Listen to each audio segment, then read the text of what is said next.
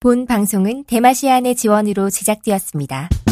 아마 이건 몰랐을 거야. 보기 말랐던 걸, baby. 이젠 알게 된 거야. 아는 만큼 모를 걸. 이거 하나만 들으면 돼. 닭피디 여행수다.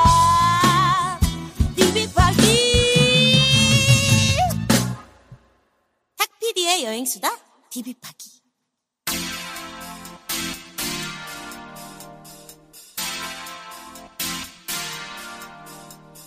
여행을 사랑하시는 발랄한 시민 여러분, 그리고 지구별 어딘가를 여행하고 계실 여행자 여러분, 안녕하십니까. 닭피디 여행수다를 진행하는 탁재영 PD입니다. 네, 날씨가 정말 많이 추워졌습니다. 계속해서 저희 베란다 세탁기는 아직도 얼어있고, 어저께 저의 친구가 그러더라고요. 내일 날씨가 더 추워지니 동파가 안 되도록 조심해라. 그래서 제가 그랬죠. 이미 보름 전부터 얼었기 때문에 염려가 없다. 걱정할 것이 없다. 그래서 뭐 너무 춥다고 괴로워만 마시고 저처럼 마음가짐을 좀 넓게 관대하게 가지시면 추위도 좀 이겨내실 수 있지 않을까 생각을 합니다. 네, 오늘은 전명진 작가가 평창올림픽 또 중요한 촬영을 맡았어요. 그래서 거기 가서 촬영하러 가는 바람에 오늘은 새로운 패널을 모시고 새로운 또 게스트와 함께 디비파기 이어가 보도록 하겠습니다. 지금 여기 김포 운양동 스튜디오에는 최재원 씨가 나와주셨습니다. 네, 자기소개 좀 해주세요. 안녕하세요. 작은 여행을 열심히 설파하고 있는 최재원입니다. 목소리 달콤해요. 네, 오늘은 목소리를 담당하고 있고요. 영광스러운 이 디비파기 패널로 참가하게 돼서 우리 전명진 사진 작가님이 쭉 평창에 계셨으면. 네, 아주 좋습니다. 네. 저도 이렇게 새로운 패널과 또 진행을 하니까 마음이 또 새롭네요. 목소리도 마음에 들어요. 네. 요 얼마 전에 책 냈죠? 네네. 네, 작은 여행 네네. 다녀오겠습니다라는 책을 냈고요. 네. 굉장히 잘 돼가고 있다고 들었어요. 네, 낸 지 바로 이제 며칠 안 돼서 여행 부분의 베스트 5 안에 쭉 랭크가 되면서 멋있습니다. 그 뒤로 쭉쭉 내려가더라고요. 그래서 좀 탁피디 여행사에 빨리 출연해서 제가 홍보해야 되겠다는 마음이 좀 있습니다. 여러분들의 사랑이 또 필요할 때입니다. 네. 어느 출판사에서 나왔죠? 휴머니스트라고요. 네네. 휴머니스트라는 출판사에서 냈고 네네. 거기에도 자기만의 방이라는 네. 그 출판사 내에 있는 또 브랜드 실용 부분의 브랜드에서 냈었죠. 네네. 휴머니스트에서 나온 작은 여행 다녀오겠습니다. 감사합니다. 네. 너무 책이 예뻐요, 진짜. 네. 일러스트도 굉장히 신경 써서 했고, 그래서 정말 따뜻한 햇살이 비치는 오후에 카페 같은 데 앉아서 읽다 보면은 정말 여러 장 그냥 후딱후딱 넘어갈 수 있는 그런 책인 것 같습니다. 네, 우선 글씨가 좀 작고요. 네네. 글이 많지 않기 때문에 금방 보실 수 있고, 네. 어떻게 보면 탁피디 여행수다와 좀 반대편에 있는 그렇군요. 콘텐츠가 아닐까. 네네. 멀리 가지 않아도 네. 여행을 일상 근처에서 즐기고 짧은 휴식을 취할 수 있는 그런 방법들에 대한 에세이인데요. 네. 저희가 내세우는 것과 그게 다르지 않습니다. 기만 네. 있어도 여행할 수 있는. 그럼요. 네. 일상 밖으로 벗어날 수 있는 체험. 그렇다는 측면에서 네, 우리 최재원 작가의 작은 여행 다녀오겠습니다. 또 많은 관심과 사랑 부탁드리고요. 다시 한번 차트를 역주행하는 또 그런 기적을 우리 여행수다 팬분들께서 보여주시길 바랍니다. 기다리고 있습니다. 오늘은 또 요트 여행을 좀 제가 또 네네. 다녀왔던 경험이 네네. 있기 때문에 패널로서 또 오늘은 충실히 역할을 다하겠습니다. 네, 맞습니다. 오늘의 이야기 안 그래도 정말 대한민국에서 요트 그러면은 이분을 빼놓고는 얘기할 수 없을 것 같습니다. 무보급 무기항 세계 일주 항해. 단독 세계 일주 항해 타이틀에 빛나는 우리 김승진선장님, 저희 김포 운양동 스튜디오 또 찾아주셨습니다. 안녕하세요. 반갑습니다. 해양모험가 김승진입니다. 네. 정말 어려운 발걸음 해주셨습니다. 진짜 요즘 계속 바쁘시죠? 얼마 전에도 보니까는 크로아티아로 장보러 가셨더라고요. 네. 잠시 다녀왔습니다. 네. 요트 장보러. 네. 또 한척 질렀죠. 네.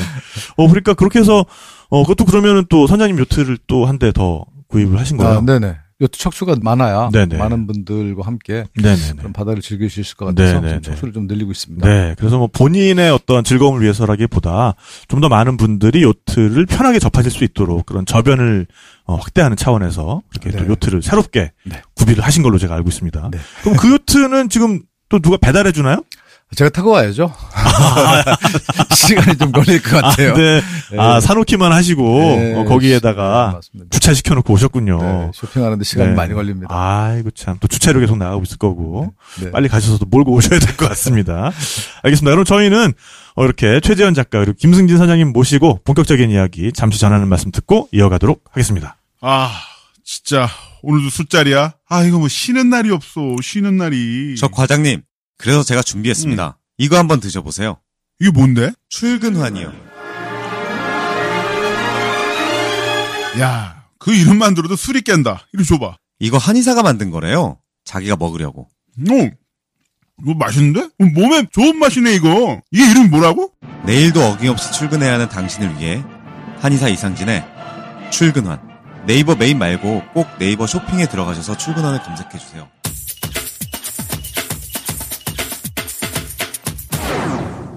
여행의 지적 목마름을 시원하게 풀어드리는 지식 해갈 방송. 탁피디의 행수다 DB팍입니다. 최지원 작가. 네, 노리고 있습니다. 뭔가 열의가 느껴져서 좋아요. 지금까지. 네, 적극적인 마인드. 그러니까 맨날 하던 애라 하니까. 제가 사실 어제 금주하고 왔습니다. 진짜? 네, 맑은 잔을 가지고 왔습니다. 그거 좀처럼 일어나지 않는 일 아닙니까? 그렇죠. 네. 네, 일단 정명지 작가님이 평창에 계시고 술 마실 일이 없네요. 기회는 이때다. 네, 지금입니다. 네, 알겠습니다. 자, 오늘 김승진 선생님을 모시고 사실은 지난번에 그 무기항 무보급 단독 세계 일주항의 이야기는 지난번에 들었고요, 우리가. 네. 오늘은 좀 요트에 대해서, 요트 여행 자체에 대해서 또 이게 DB팍이니만큼 궁금증을 좀 쏙쏙 해결해보는 좀 그런 자리로 저희가 모셨습니다. 네. 네, 재밌겠네요. 네, 진짜? 좀 네. 체험만 이야기하면 왠지 그 여행 얘기하는 것 같고 네네. 좀 답답함이 있었는데 네네. 이 기회를 통해서 많은 분들께 궁금한 점 네. 그리고 일반적인 요트에 관련된 그런 정보를 맞습니다. 제공해드리고 네네. 싶습니다. 네네. 오늘 그러기 위해서 또 모셨으니까요. 정말 뭐 대한민국에서 요트 그러면 물론 뭐 공부하시는 분들도 있겠고 뭐 교수님들도 있겠지만 그거보다는 정말 바다에서 요트에 대한 실전적인 지식을 가지신 분으로는 우리 김승진 선장님을 능가할 사람이 없을 것 같아요. 별 말씀을요. 많은 분들께서 아마 그렇다고 하고 계시니까요. 아닙니다. 네. 그렇다면 자 이제 DB팍이니까 네. 요트란 무엇인가? 이거부터 요트. 가봐야 될 것 같아요. 네. 요트란 무엇인가? 뭐 일반적으로 이제 통상적으로 이야기하는 것은 네네. 요트란 개인적인 즐거움을 위해서 네네. 사용하는 모든 선박이라고 네. 정의가 되어지는 것 같아요. 네. 그러니까 네. 그렇다면 꼭 돛을 달 필요도 없고. 그렇죠. 예, 네. 파워보트도 그 종류에 속하고요. 네네. 그다음에 돛을 이용한 바람으로 가는 배도 네네. 속합니다. 그래서 동력으로만 가는 배는 파워요트 혹은 파워보트라고 이야기를 하고요. 네네. 또 돛을 이용해서 항해하는 배는 세일링 요트, 세일보트. 그렇군요. 그렇게 이야기합니다. 네. 이 부분을 내 질문을 되게 많이 하세요. 그렇죠. 많은 분들이 그렇게 하시죠. 네, 요트라고 하면 내가 어떤 걸 떠올려야 되냐? 그러면 요트에는 엔진이 없냐? 이런 질문 되게 많이 하세요. 그러니까 거기에 오해가 좀 많았네요. 그러니까 네. 맞습니다. 그런데 그 도추로 이동하는 배들도 네. 규모가 크다 보니까 네네.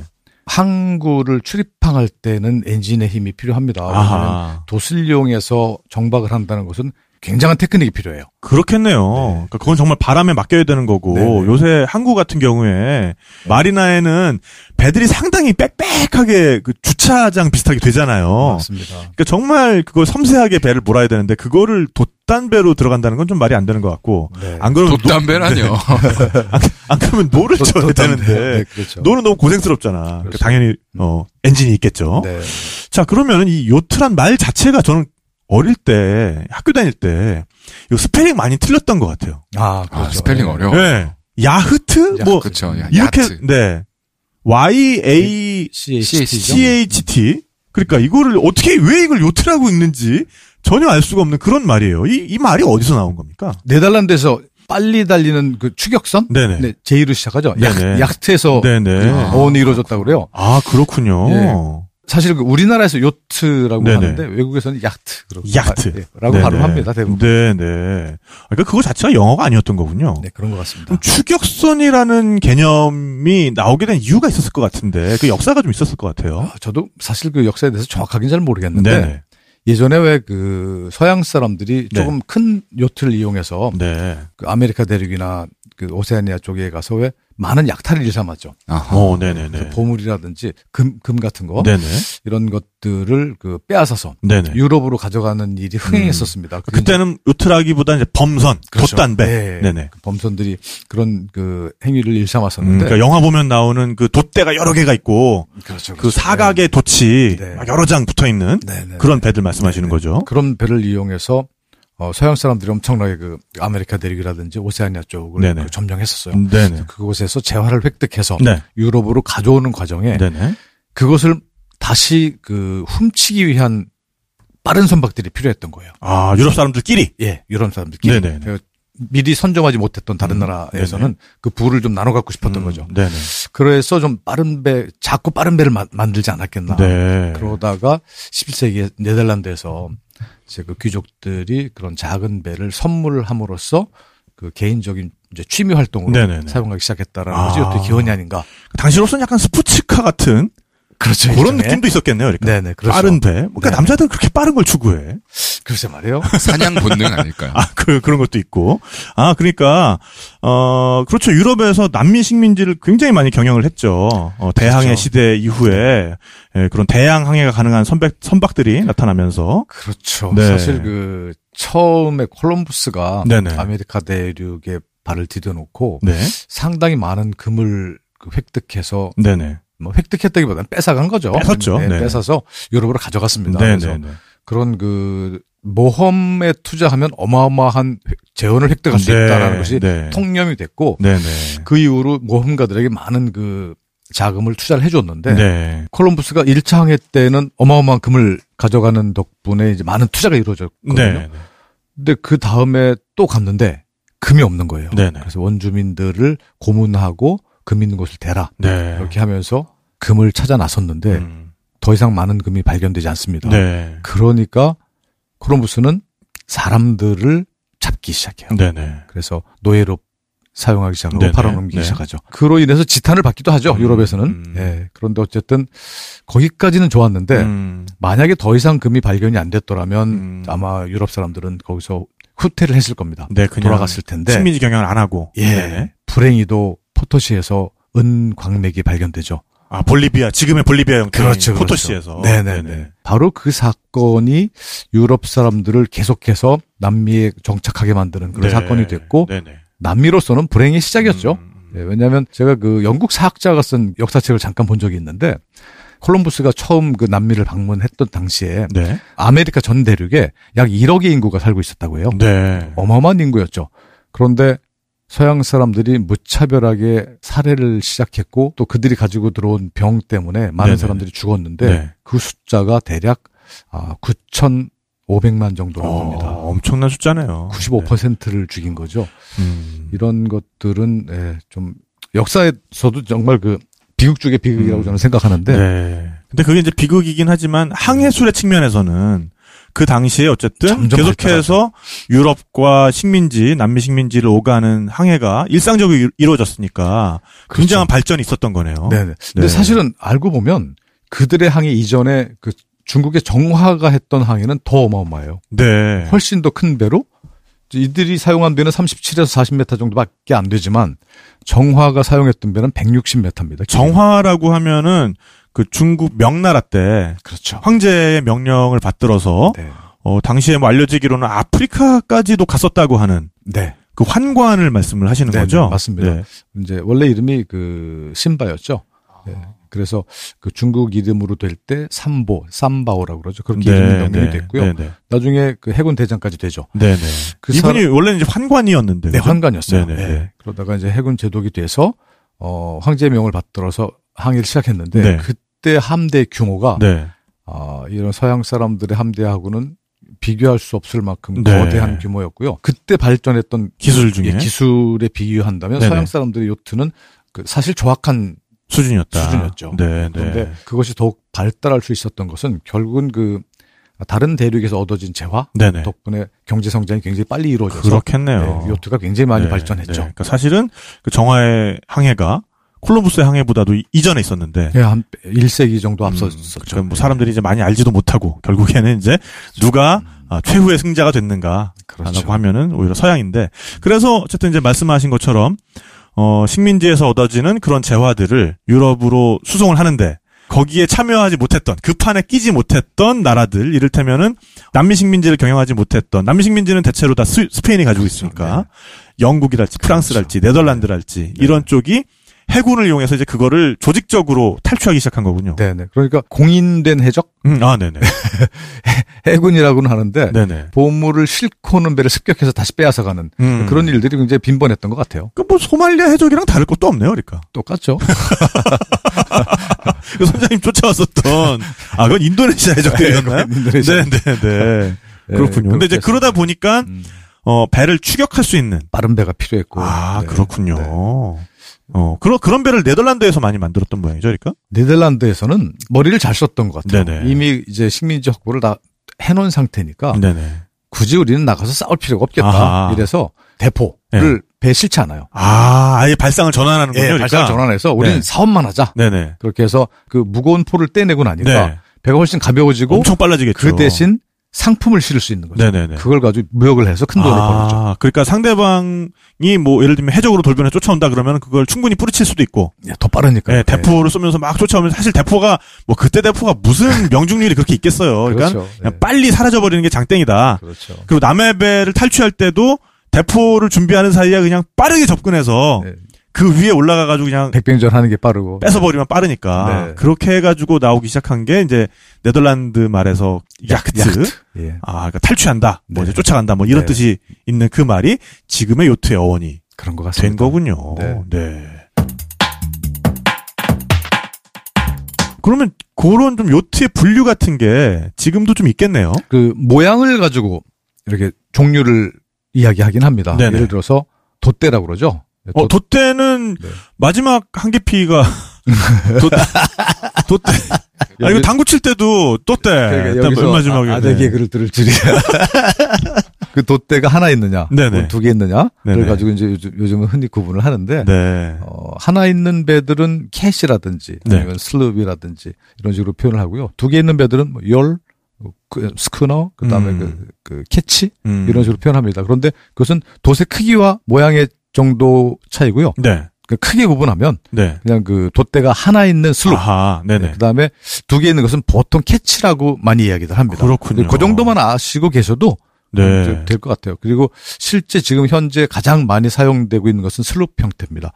돛대 하나짜리. 네. 마스트라고 그러죠. 그렇군요. 돛대가 하나에 돛이 두 장. 네. 가장 흔한 배의 종류입니다. 돛대가 하나니까 그걸 훔쳐피는 놈은 3대가 재수가 없다. 뭐 이제 하나니까.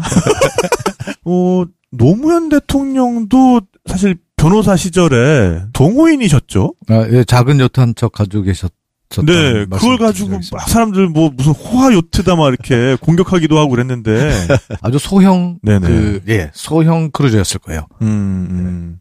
그러면은 뭐 그냥 윈드서핑하는 그거보다 약간 좀 큰 거. 그렇죠. 그보다 좀 더 큰데 네, 이제 안에 약간의 손실이 있는 네, 좀 비좁지만 그러니까요. 네, 그런 작은 배였을 겁니다. 그걸 가지고 무슨 뭐 또 그렇게 뭐 호화 요트네 뭐 이러면서 지금도 사실은 그런 선입견들이 많이 존재를 해서 요트 보급화에 좀 더 걸림돌이 되는 것 같아요. 그러니까 이제 여기서부터 요트 하면 일단 저는 뭐 요트를 타보기도 하고, 제 주변에 요트를 가지고 계신 분들도 있고, 그래서 뭐 다른 사람보다는 그래도 조금 경험이 있는 편입니다만, 여전히 요트 그러면, 비싼 거. 나와는 무관한 거. 뭔가 어떤, 한량, 풍류의 끝판왕. 그게 뭐 틀린 건 아닙니다만, 풍류의 끝판왕이라는 말은 뭐 틀린 건 아닙니다만. 그렇죠. 그런 네네. 선입견들이. 네네. 뭐 전혀 틀린 말은 아닙니다. 사실은 굉장히 화려할 수도 있고, 네네. 또 그런 풍류를 충분히 즐기기에 시설이 돼 있죠. 네네네. 보통 저희들이 지금 활용하고 있는 그런 바람으로 가는 요트들, 네네. 이런 세일보트는 말 그대로 자연 에너지를 활용해서 항해를 하기 때문에 네네. 환경 차원에서도 굉장히 좋은 면이 있다고 생각을 네네. 해요.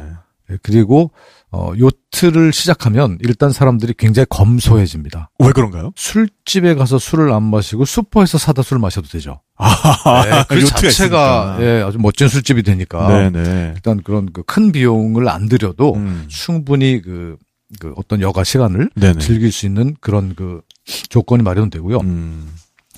또 다른 곳에 어떤 사치를 하기보다는 그 항해에 필요한 장비를 하나 구입하는 것이 더 낫다고 생각하는 사람들이 더 많답니다. 그래서 굉장히 경제적으로 변한대요. 그리고 항해 그 자체에서 가져오는 자원 전략 정신 저절로 몸에 밴다는 거예요. 그렇군요. 일단 물이 부족하잖아요. 네네네. 물을 아껴 쓰는 법 배우고요. 그다음에 전기도 아껴 씁니다. 예, 그런 것들을 보면 굉장히 그 검소한 생활을 몸에 배게 하는 그런 좋은 스포츠가 아닌가 생각합니다. 자, 그러면은 그래도 가장 일반적으로 대양 항해에 쓰이는 그런 요트에 대해서 조금 더 알아봤으면 좋겠습니다. 가장 많이 받는 네네. 질문인 것 같아요. 네네. 어떤 선형이 대양 항해에 어울리느냐. 네네.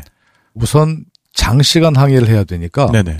그 침실이라든지 거주 공간이 어느 정도 확보되어 있는 배면은 좋을 것 같습니다. 네네.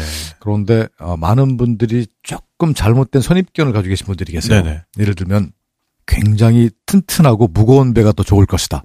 네네. 그런데 요트는 무거울수록 네. 배가 조금 느려요. 가벼울수록 속도가 빠릅니다. 네네.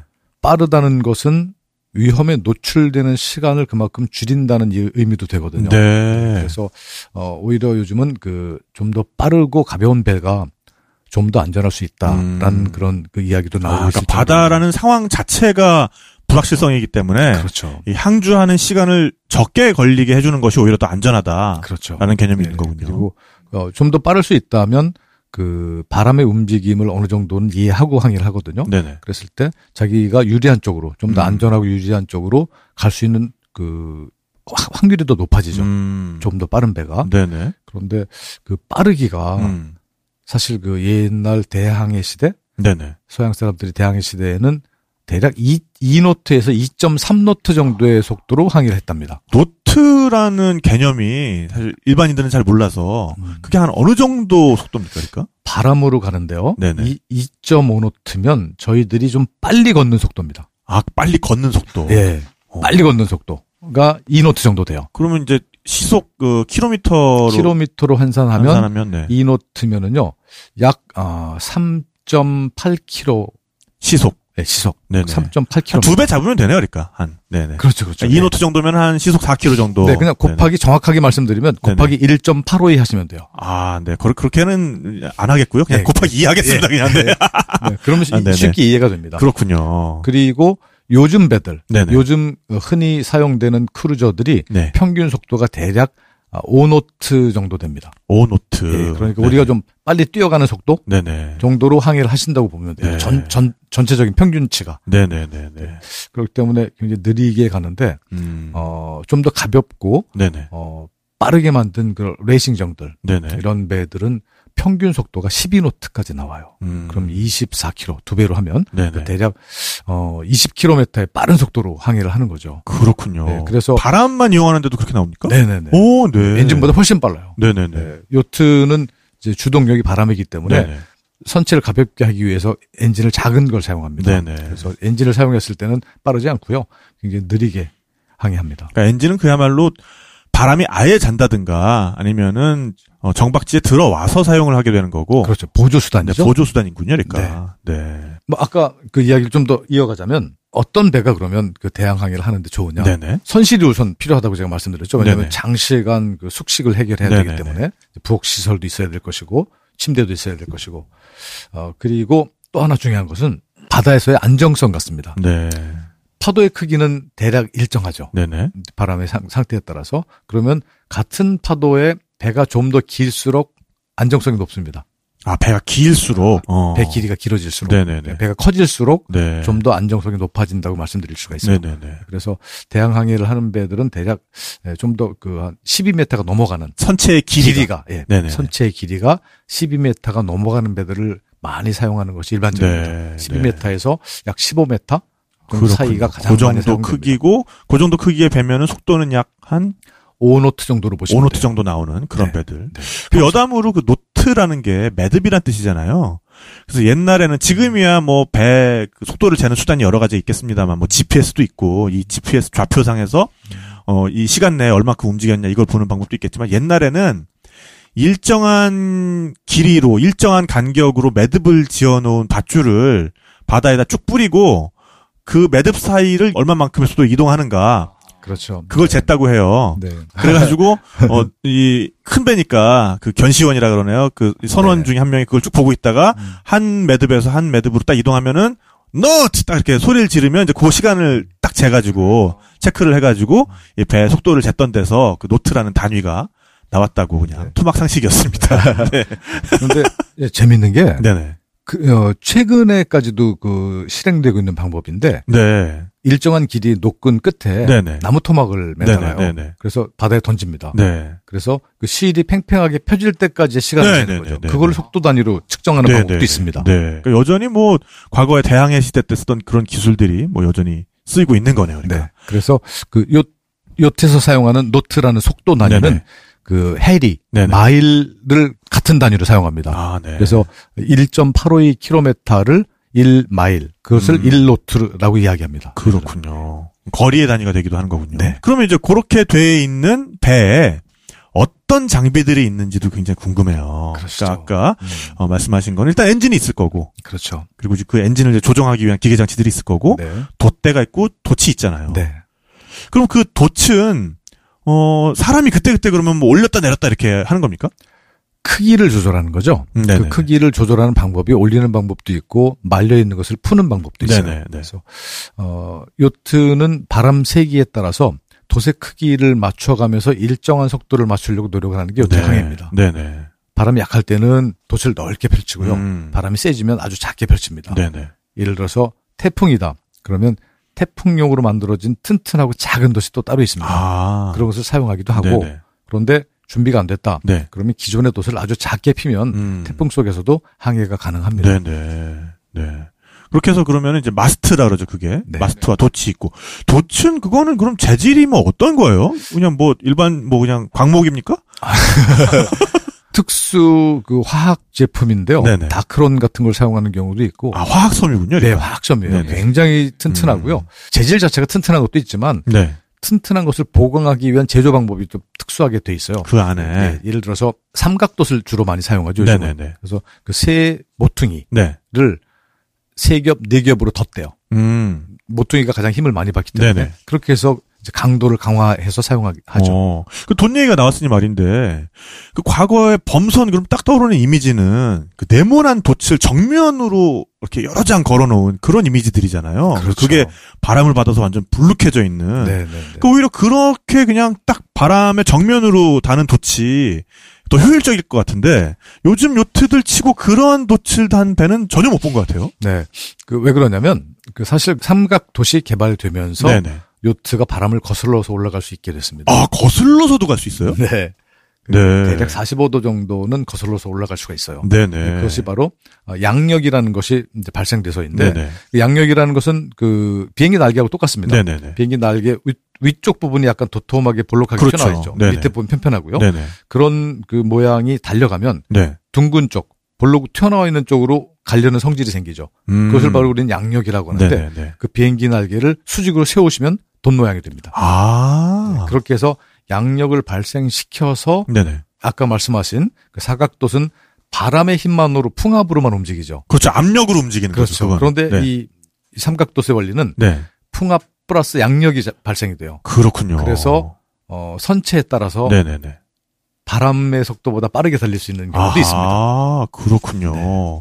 그러면서 역풍이 불더라도 그 각도를 계속해서 바꿔가면은 지그재그 형태로 거슬러 올라갈 수 있는. 거슬러 올라갈 수 있겠군요. 아니, 제가 이걸 여쭤본 게, 그러니까는 그 사각돛의 범선이 제일 활약했던 시기가 대륙을 이어주는 그런 무역선으로 많이 활용이 됐었잖아요. 근데 네. 그런 데서는 바람의 방향이 일정하기 때문에 약간 컨베이어 벨트 같은 거죠. 그렇죠. 그래서 어떤 바람을 타면은 동쪽으로 그냥 쭉 움직이고, 그 다음에 거기서 약간 아래쪽으로 내려가서 또 다른 바람을 타면은 이번에는 서쪽으로 쭉 움직이고, 그런 식으로 움직였기 때문에 그런 사각도치여도 별로 문제가 없었는데, 그 삼각도치를 많이 썼던 거는 제가 알기로는 지중해였다고 들었어요.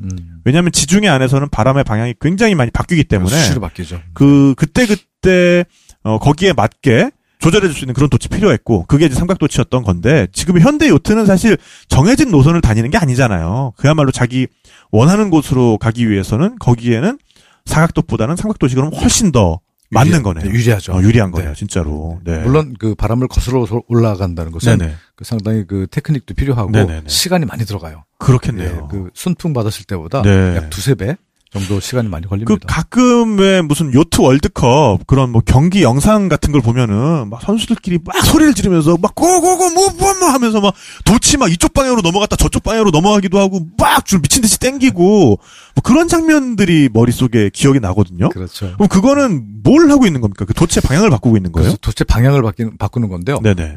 아까 말씀드린 것처럼 마주오는 바람은 지그재그로 갈 수밖에 없죠. 네네. 그러기 위해서는 한쪽 방향으로 일정하게 가다가 네. 돛을 완전히 반대쪽으로 펼치면서 네. 배 방향을 반대쪽으로 바꿀 수가 있는 거죠. 그때 그런 행동들이 일어나는 거죠. 이제 그런 전환을 얼만큼 빨리 취하느냐가 그렇죠. 인류팀을 가르는 그렇죠. 관건이 되겠네요. 네네. 네. 영상을 유심히 보고 계시면 네네. 돛이 펄럭이면서 넘어가는 순간에 네. 한쪽 끝을 손으로 잡아서 당기는 모습도 볼 수 있을 거예요. 네네. 그건 그 아주 작은 바람이라도 잡아서 네. 0.001노트라도 빨리 가겠다라는 네네. 그런 의지의 표현이죠. 그렇군요. 그 영상이 굉장히 박진감 넘치고 네. 굉장히 재밌어요. 유튜브 같은 데 한번 찾아보시면. 네. 이게 돛이고. 그럼 돛은 늘 한 개만 펴는 겁니까? 그렇지 않습니다. 우리가 지금 가장 많이 사용하고 있는 슬룹이라는 형태, 네네. 돛대가 하나 있는 배들은 앞돛과 뒷돛이 있는데요. 네네. 앞돛은 제노아 혹은 집이라고 그러고요. 네네. 뒷돛은 메인세일이라고 합니다. 네네. 그래서 두 장을 활용해서 네네. 바람의 곡선을 좀 더 예쁘게 만들어서 효율적으로 항해를 하는 시스템이 만들어진 거죠. 그러니까 그게 정말 테크닉이겠네요. 그렇죠. 네. 이제 뭐 선생님 정도 되면은 옆에서 가고 있는 배 딱 보면은 그 숙련도가 딱 보이시겠네요. 보이죠. 제가 네. 지금 예쁘게 타고 있다, 아니면 좀 안 예쁘게 타고 있다. 그 심리 상태까지 읽을 수 있어요. 진짜로? 네. 예를 들면 뒷돈만 피는 사람이 있고 네네. 앞돈만 피는 사람이 있고 네네. 그 배 형태, 그 배 종류를 보면 저 사람은 이런 상황이기 때문에 이렇게 사용하는구나.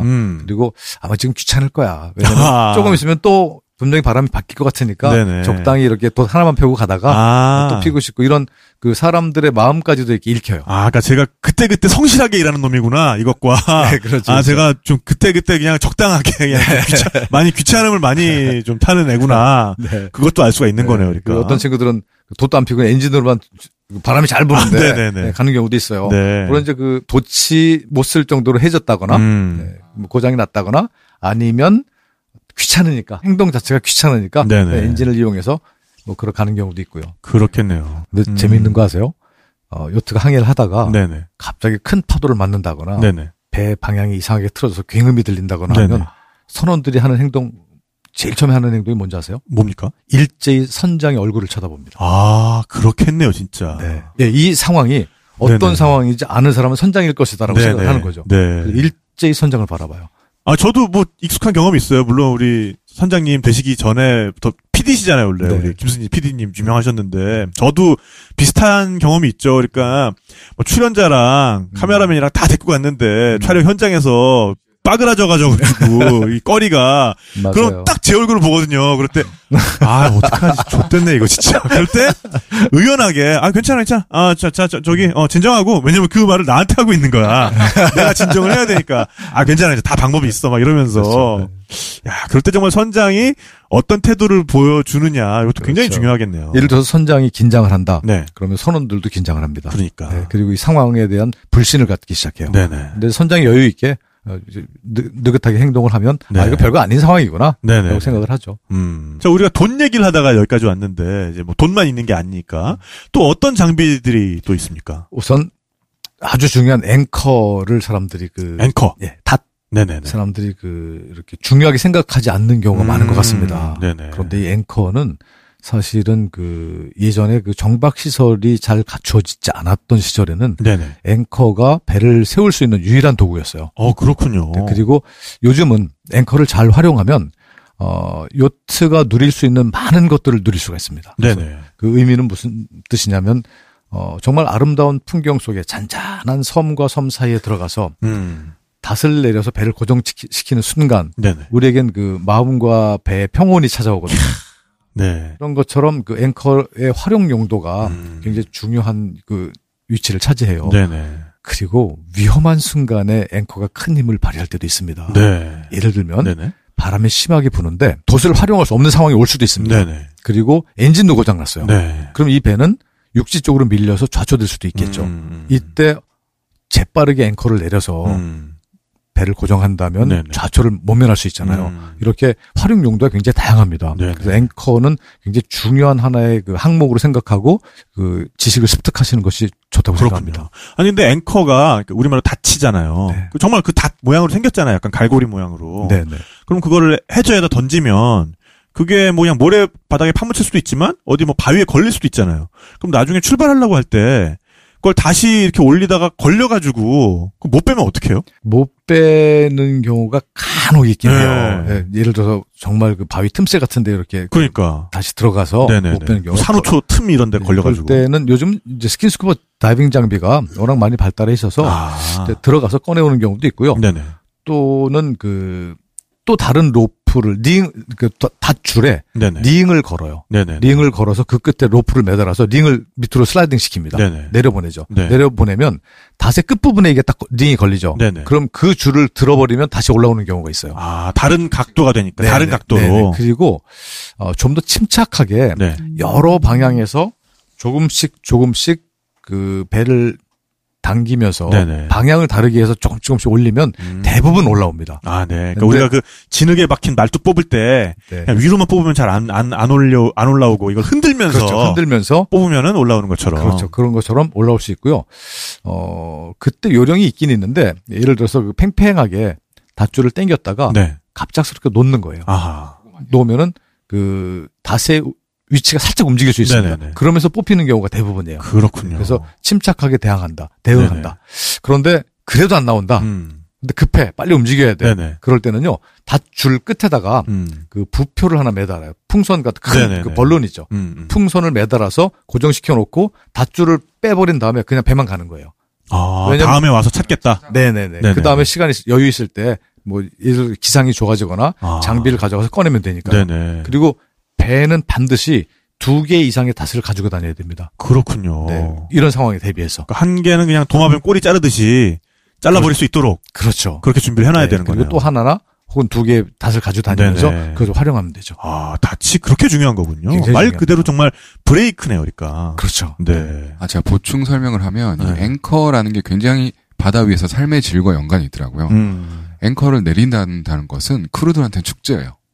오늘 밤은 움직이는 출렁출렁한 곳에서 자지 않고 정박한 상태에서 잠을 잔다는 것은 굉장히 심리적으로 안전함과 쾌적함을 줍니다. 마치 매일 그 캠핑 같은 걸 하다가 호텔에서 잔다는 그런 기분이 들죠. 근데 앵커를 내려도 좀 출렁출렁 여전히 하지 않아요? 그걸 2개를 내리면은 좀 이렇게 고정이 되는 건가요? 아니요. 그렇진 않고요. 네네. 앵커를 내린다는 것은 그 앵커를 내리기 좋은 장소를 찾아가야만 돼요. 네네. 그러니까 바람이 불어오는 곳으로 가는 것이 아니고 바람을 막아주는 섬 뒤편이나 육지 그 우묵한 만석으로 들어가서 네. 잔잔한 곳에서 앵커를 내리기 때문에 그런 안도감을 얻을 수가 있죠. 그렇군요.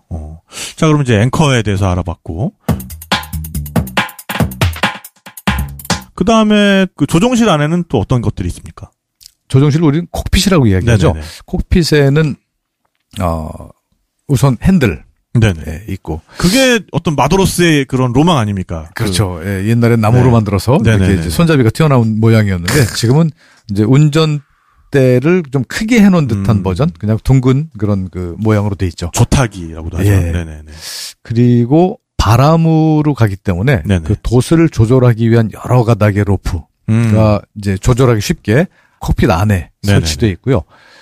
그리고 항해 상황을 읽을 수 있는 정보 패널들, 네네. 예를 들면 바람의 색이라든지 바람 방향, 그리고 배에 지금 현재 달리는 각도, 네. 이런 것들을 한눈에 볼 수 있는 그런 계기판들이 있죠. 거기 그러면은 그 레이더가 달려 있는 거죠, 그러니까. 레이더도 있고 네. GPS라고 우리 흔히 자동차에서 얘기하는 내비게이션, 내비게이션. 비슷한 것이 달려 있죠. 네. 그 거기는 내비게이션은 뭐 업데이트 같은 거 안 해줘도 전 세계 어딜 가든 지가 알아서 잡습니까? 그런 건 아니고요. 내가 가는 방향을 자동차처럼 이렇게 일일이 알려주는 것이 아니고 네네. 내가 현재 어디를 어떻게 가고 있는지를 보여주는 장비라고 생각하시면 돼요. 네네. 그러니까 그 지도 밑에는 해도라고 해서 네네. 수심이라든지 암초, 육지가 다 표시가 되어 있고요. 그런 것들을 피해가면서 항해를 하게 돼 있습니다. 그리고 여기는 속도계와 조류의 빠르기라든지 조류의 방향도 나와 있고요. 네네. 여러 가지 정보들이 한눈에 볼 수 있게 나와 있습니다. 그럼 그것도 뭐 어디 목적지를 딱 찍으면은 다음번 암초에서 우회전입니다. 뭐 이런 건 안 나오는 건가? 말은 안 나오고 배는 움직일 수 있어요. 아, 배를 그렇게 움직일 수 있어요? 예. 예를 들면 내 목적지를 여러 포지션을 이렇게 설정을 해요. 네네. 그러면 배가 그 지점에 도착하면 네. 방향을 바꿉니다. 제 방향 설정을 할 수가 있어요. 그래서 네네. 어느 정도는 그런 장애물을 피해서 돌아갈 수 있게끔 조정할 수가 있습니다. 그렇군요. 다만 네. 돛으로 가는 배는 네. 돛의 방향을 조절해줘야 되잖아요. 네네네. 배가 방향이 바뀌면. 네네. 그건 사람 손으로 해야 돼요. 그러니까 돛으로 가는 배에서는 사실 그 기능을 많이 사용 못하고요. 네네. 엔진으로 갈 때만 그 기능을 사용할 수 있습니다. 그렇군요. 네. 말 그대로 오토파일럿이라는 그렇죠. 거군요. 네. 오토파일럿인데 이렇게 구불구불 갈 수 있는 것을 설정할 때는 엔진으로만 갈 때. 네네. 네. 그리고 돛으로만 갈 때는 두 가지 기능밖에 사용을 못해요. 하나는 똑바로 앞으로만 가라. 내가 지정해준 각도대로. 네네. 또 하나는 내가 최대한 바람 각도 가까이 가야 되니까 네네. 내가 지금 설정해준 바람 각도를 유지하면서 가라. 그러면 바람이 바뀌면 그 방향으로 배가 틀어져요. 네, 그런 두 가지 기능이 있습니다. 네, 그렇군요. 근데 결국 설정을 명령하는 게 선장님이다 보니까 굉장히 그 상황 판단을 미리 하고 넣어야 되기 때문에 차량 내비게이션하고는 굉장히 다른 것 같아요. 차량 내비게이션은 목적지를 찍으면 최단 거리 같은 것도 알려주잖아요. 그렇죠. 그런 판단을 다 하고 너는 예를 들어 핸들만 잡고 있어라. 이 정도 개념으로 보시면 될 것 같아요. 그 배가 진행하는 방향을 설정할 때 늘 목적지를 정확하게 향하지 않아요. 그 이유는 오차가 좀 있는 것 같더라고요. 앞으로 불어올 바람과 해류를 이용해야 되기 때문입니다. 그래서 약간 활처럼 가는 것이 오히려 더 훨씬 빨리 갈 수 있는 경우도 있습니다. 그래서 그런 것들을 계산하는 것이 바로 항해술인 것 같아요. 그렇군요. 근데 저는 처음에 요트를 딱 탔을 때 제일 궁금했던 게 수많은 줄이 있어요. 빨간 줄, 파란 줄, 굵은 줄, 얇은 줄. 아, 그 갑판 위에? 네. 네네. 그 콕핏에도 그렇고, 그 마스터 근처에도 있고, 막 배랑 항구를 연결한 것도 수없이 많고, 그래서 그게 도대체 왜 이렇게 줄이 많은지, 시트라고 부르더라고요. 네, 그 줄을 굉장히 스트레스로 생각하는 분들도 많아요. 공부해야 될 대상이니까. 너무 많으니까, 도대체 이건 뭐야? 나 이거 못하겠어. 이렇게 생각하시는 분들도 많은데, 그 줄의 목적은 아주 단순합니다. 돛을 위로 끌어올리는 줄. 그 다음에 돛을 뒤로 당기는 줄. 이렇게, 이 정도가 거의 다예요. 네. 네, 그것들을 활용해서 돛을 왼쪽으로 넘기느냐, 오른쪽으로 넘기느냐, 그리고 좀 더 높이 올리느냐, 좀 덜 올리느냐, 이렇게 조절을 할 뿐입니다. 마스터를 조절하는 거군요. 네, 그 이해만 되면 아주 굉장히 단순한 동작들이에요. 그렇군요. 네. 뭐, 어군 탐지기 이런 건 없습니까? 어군 탐지기는 설치하면 되는데. 아, 그래요? 네, 설치하면 됩니다. 왜냐면은 대양 항해를 할 때 낚시도 굉장히 중요한 요소잖아요.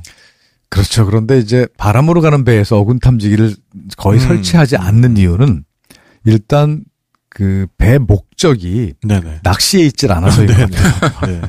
그리고 세일링을 하면서 낚시를 할 때는 어군 탐지기를 이용한 낚시가 아니고 트롤링이라고 해서 그냥 가짜 미끼를 낚시줄에 길게 매달아서 그냥 끌고 가면서 그런 그 위로 떠다니는 고기들이 물면 잡는 그런 낚시를 하기 때문에 그러니까요. 어군 탐지기가 굳이 필요 없습니다. 그 물고기들도 뭔가 좀 깊은 데서 사는 친구들은 좀 관대해지는 것 같아요.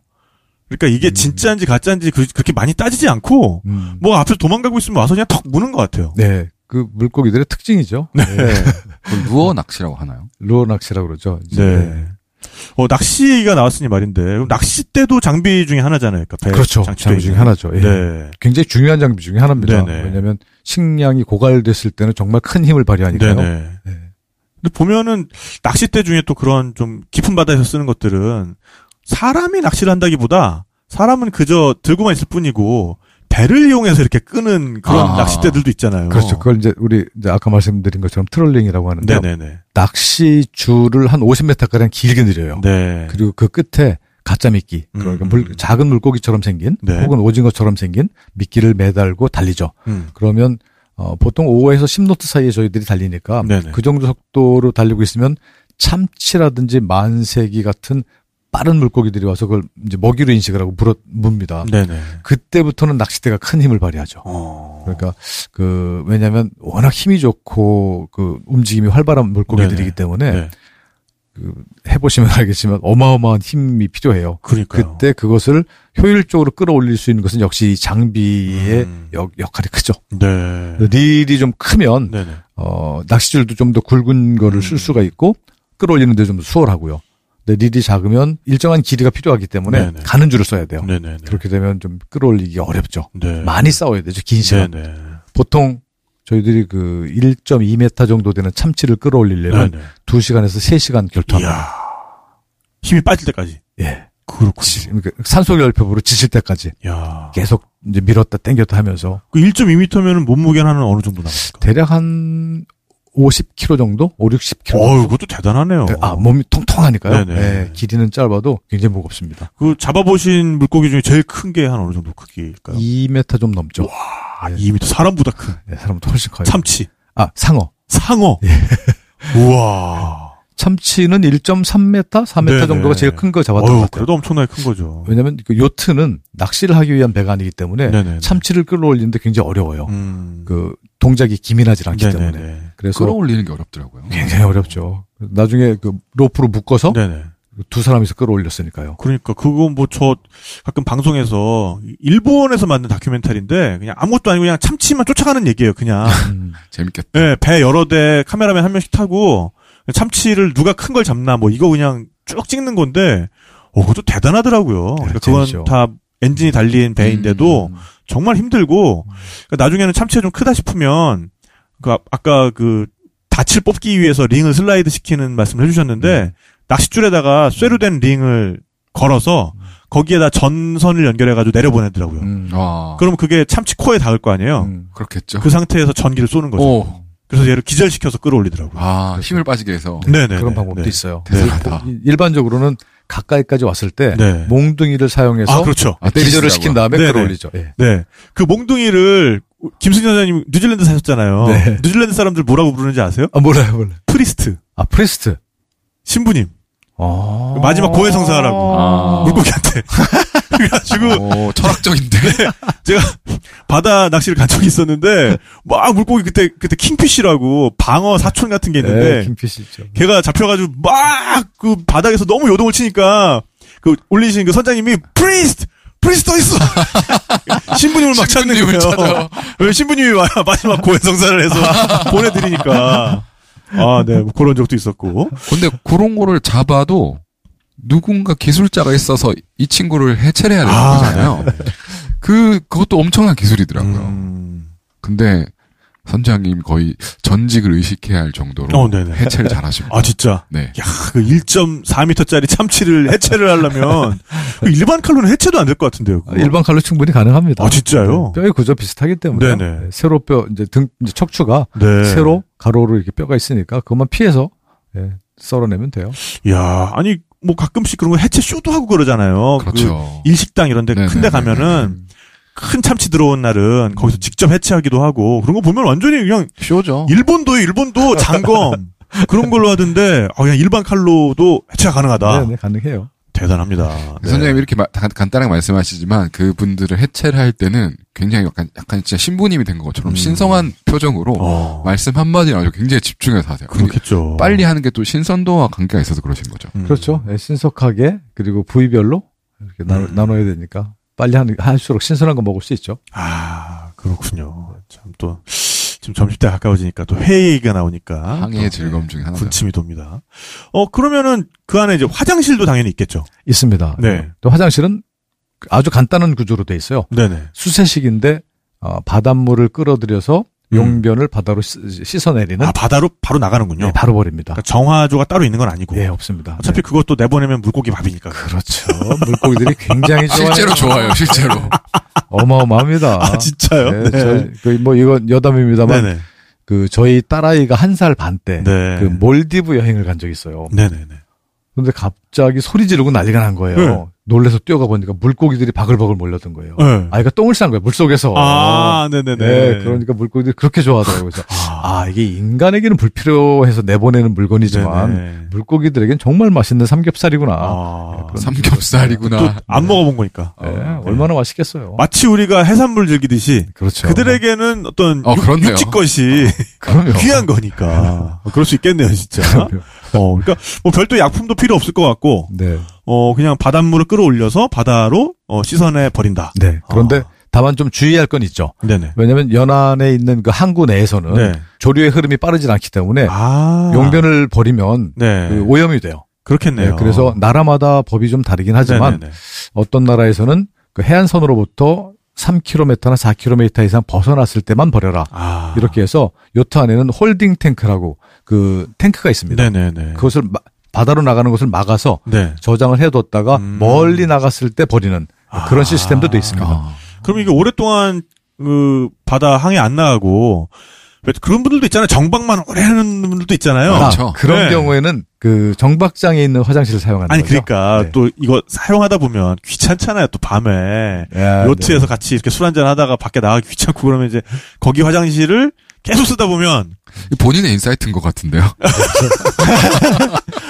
아니 불상사가 생길 수도 있을 것 같고 아니 왜냐면 저는 뭐 요트는 뭐 그렇게 여행까지 해본 건 아닙니다만 탑승 정도 해본 정도입니다만 이제 캠퍼밴 여행 많이 해봤으니까 캠퍼밴은 그거 깜빡 관리 안 하면 그렇죠. 분노 역류가 생기거든요 진짜. 그렇죠. 네. 브라운의 힘을 보실 수 있죠. 끼우뚱하면서 진짜 네, 해시 브라운 될 수 있기 때문에 그런 것도 조심을 하셔야 될 것 같습니다. 그렇죠.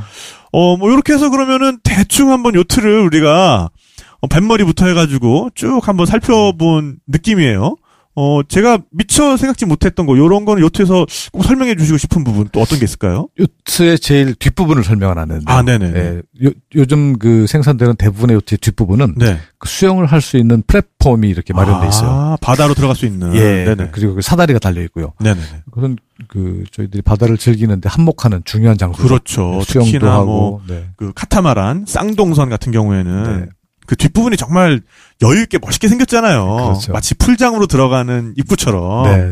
그래서 거기서 사다리를 이용해서 우아하게 딱 바닷속에 들어갈 수도 있고 네. 아니면 거기 걸터 앉아가지고 발만 딱 바다에 담그고 있을 수도 그렇죠. 있고. 네. 그렇게만 해도 기분 좋은 게 요트죠. 그러니까. 정말 낭만의 끝인 것 같아요. 네. 아니 그리고 뭐 큰 요트 같은 경우에는 아예 그 안에 모터보트를 수납한다든지 아니면은 제트스키를 수납한다든지 그런 공간도 있는 걸 제가 본 것 같아요. 있습니다. 그 제가 본 요트 중에 가장 그 겉보기에는 검소해 보이면서 네. 화려한 요트가 있었는데요. 네네. 굉장한 그 부자의 요트가 아닌가 생각될 정도로 컸는데요. 네. 그 안에 제가 타고 다니는 요트가 이야기 너무 재밌어요. 네. 세척이 꽂혀 있어요. 와 미치겠네. 네, 그 요트 위에 네네. 그 제가 타고 다니는 13m 정도 크기의 요트가 네. 세척이 꽂혀 있고요. 네네. 그 뒤에 10m가 좀 넘어 보이는 모터보트가 세척이 꽂혀 있고요. 네. 그리고 제트스키라고 그러죠. 네네. 한 8척 정도가 이렇게 나란히 있는 걸 봤어요. 그 배 안에 배만 10몇 척이 되는 것 같았어요. 그거 보고 깜짝 놀라서. 항공모함이네 진짜. 예, 그 이제 그게 어느 그 뉴질랜드 오클랜드 항에 입항하는 네네. 모습을 봤는데 네. 경비원들을 고용해서 부두 주변에 경비를 이렇게 세워놓고 그래서 슬며시 가서 물어봤죠. 경비들한테 혹시 이 배 주인이 누구예요? 그랬더니 첼시 구단주. 잉글리시 프리미어리그. 역시. 그렇군요. 네, 그런 그 정말 어마어마한 그 기업가들은 네네네. 그런 그 굉장한 요트들을 가지고 계시더라고요. 그렇군요. 그 요트 위에 물론 수영장이 있습니다. 네네. 그런 거 한번 실제로 보고 싶어요. 난 그때 뭐 유일하게 한 번 봤죠. 네네. 그거보다 좀 작은 호화 요트들? 네네. 많이 봤죠. 근데 네네. 그렇게 큰 요트는 처음 봤습니다. 대단하네요. 아니 우리 예전에 왜 티코 처음 나왔을 때 우스갯소리 중에 하나가 몇 대 들어간다고. 근데 뭐 그랜저 가다가 진창에 빠지면 트렁크에 티코 싣고 다니다가 꺼내가지고 이렇게 끌어당긴다고 뭐 이제 근데 그 13m의 요트도 정말 작은 크기가 아니거든요. 그렇겠죠. 그거를 전 혼자 그렇게 상상했어요. 그러니까 음악 하시는 분들 작업실 가면 기타가 여러 대가 이렇게 꽂혀 있잖아요. 네네. 아니면 자전거 좋아하시는 분들 벽에 자전거 걸어놓잖아요. 그렇죠. 그런 것처럼 이 타노아가 몇 개가 이렇게 걸쳐져 있다고 생각하니까 크기가 상상이 안 되는 것 같아요. 정말 대단합니다. 네. 자, 이렇게 해서 어쨌든, 1부에서는 우리가, 요트의 역사에 대해서 좀 살펴봤고요. 그 다음에 요트의 종류에 대해서도 좀 알아봤고, 그 다음에 요트의 구조에 대해서도 우리가 마치 요트에 타고서는 앞에서부터 배 꼬리까지 쭉 가보는 그런 느낌으로, 산책해보는 느낌으로 한번 살펴봤어요. 2부에서 그러면은, 요트의 문화에 대해서 조금 더 이야기를 하는 시간을 갖도록 하겠습니다. 네, 1부 같이 함께 해주셔서 감사드리고요. 그럼 2부에서 뵙겠습니다. 2부에서 만나요. 안녕.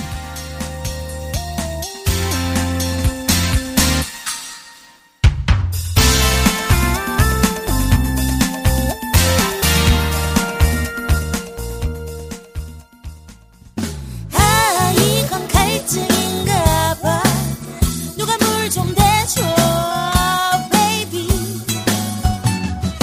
아 이건 욕망인가 봐.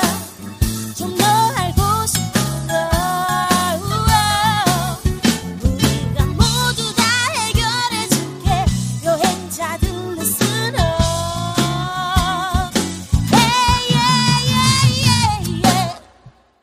탁PD의 여행수다 DB파기. 대마시안 샵이 크리에이터를 지원합니다. 샵.대마시안.com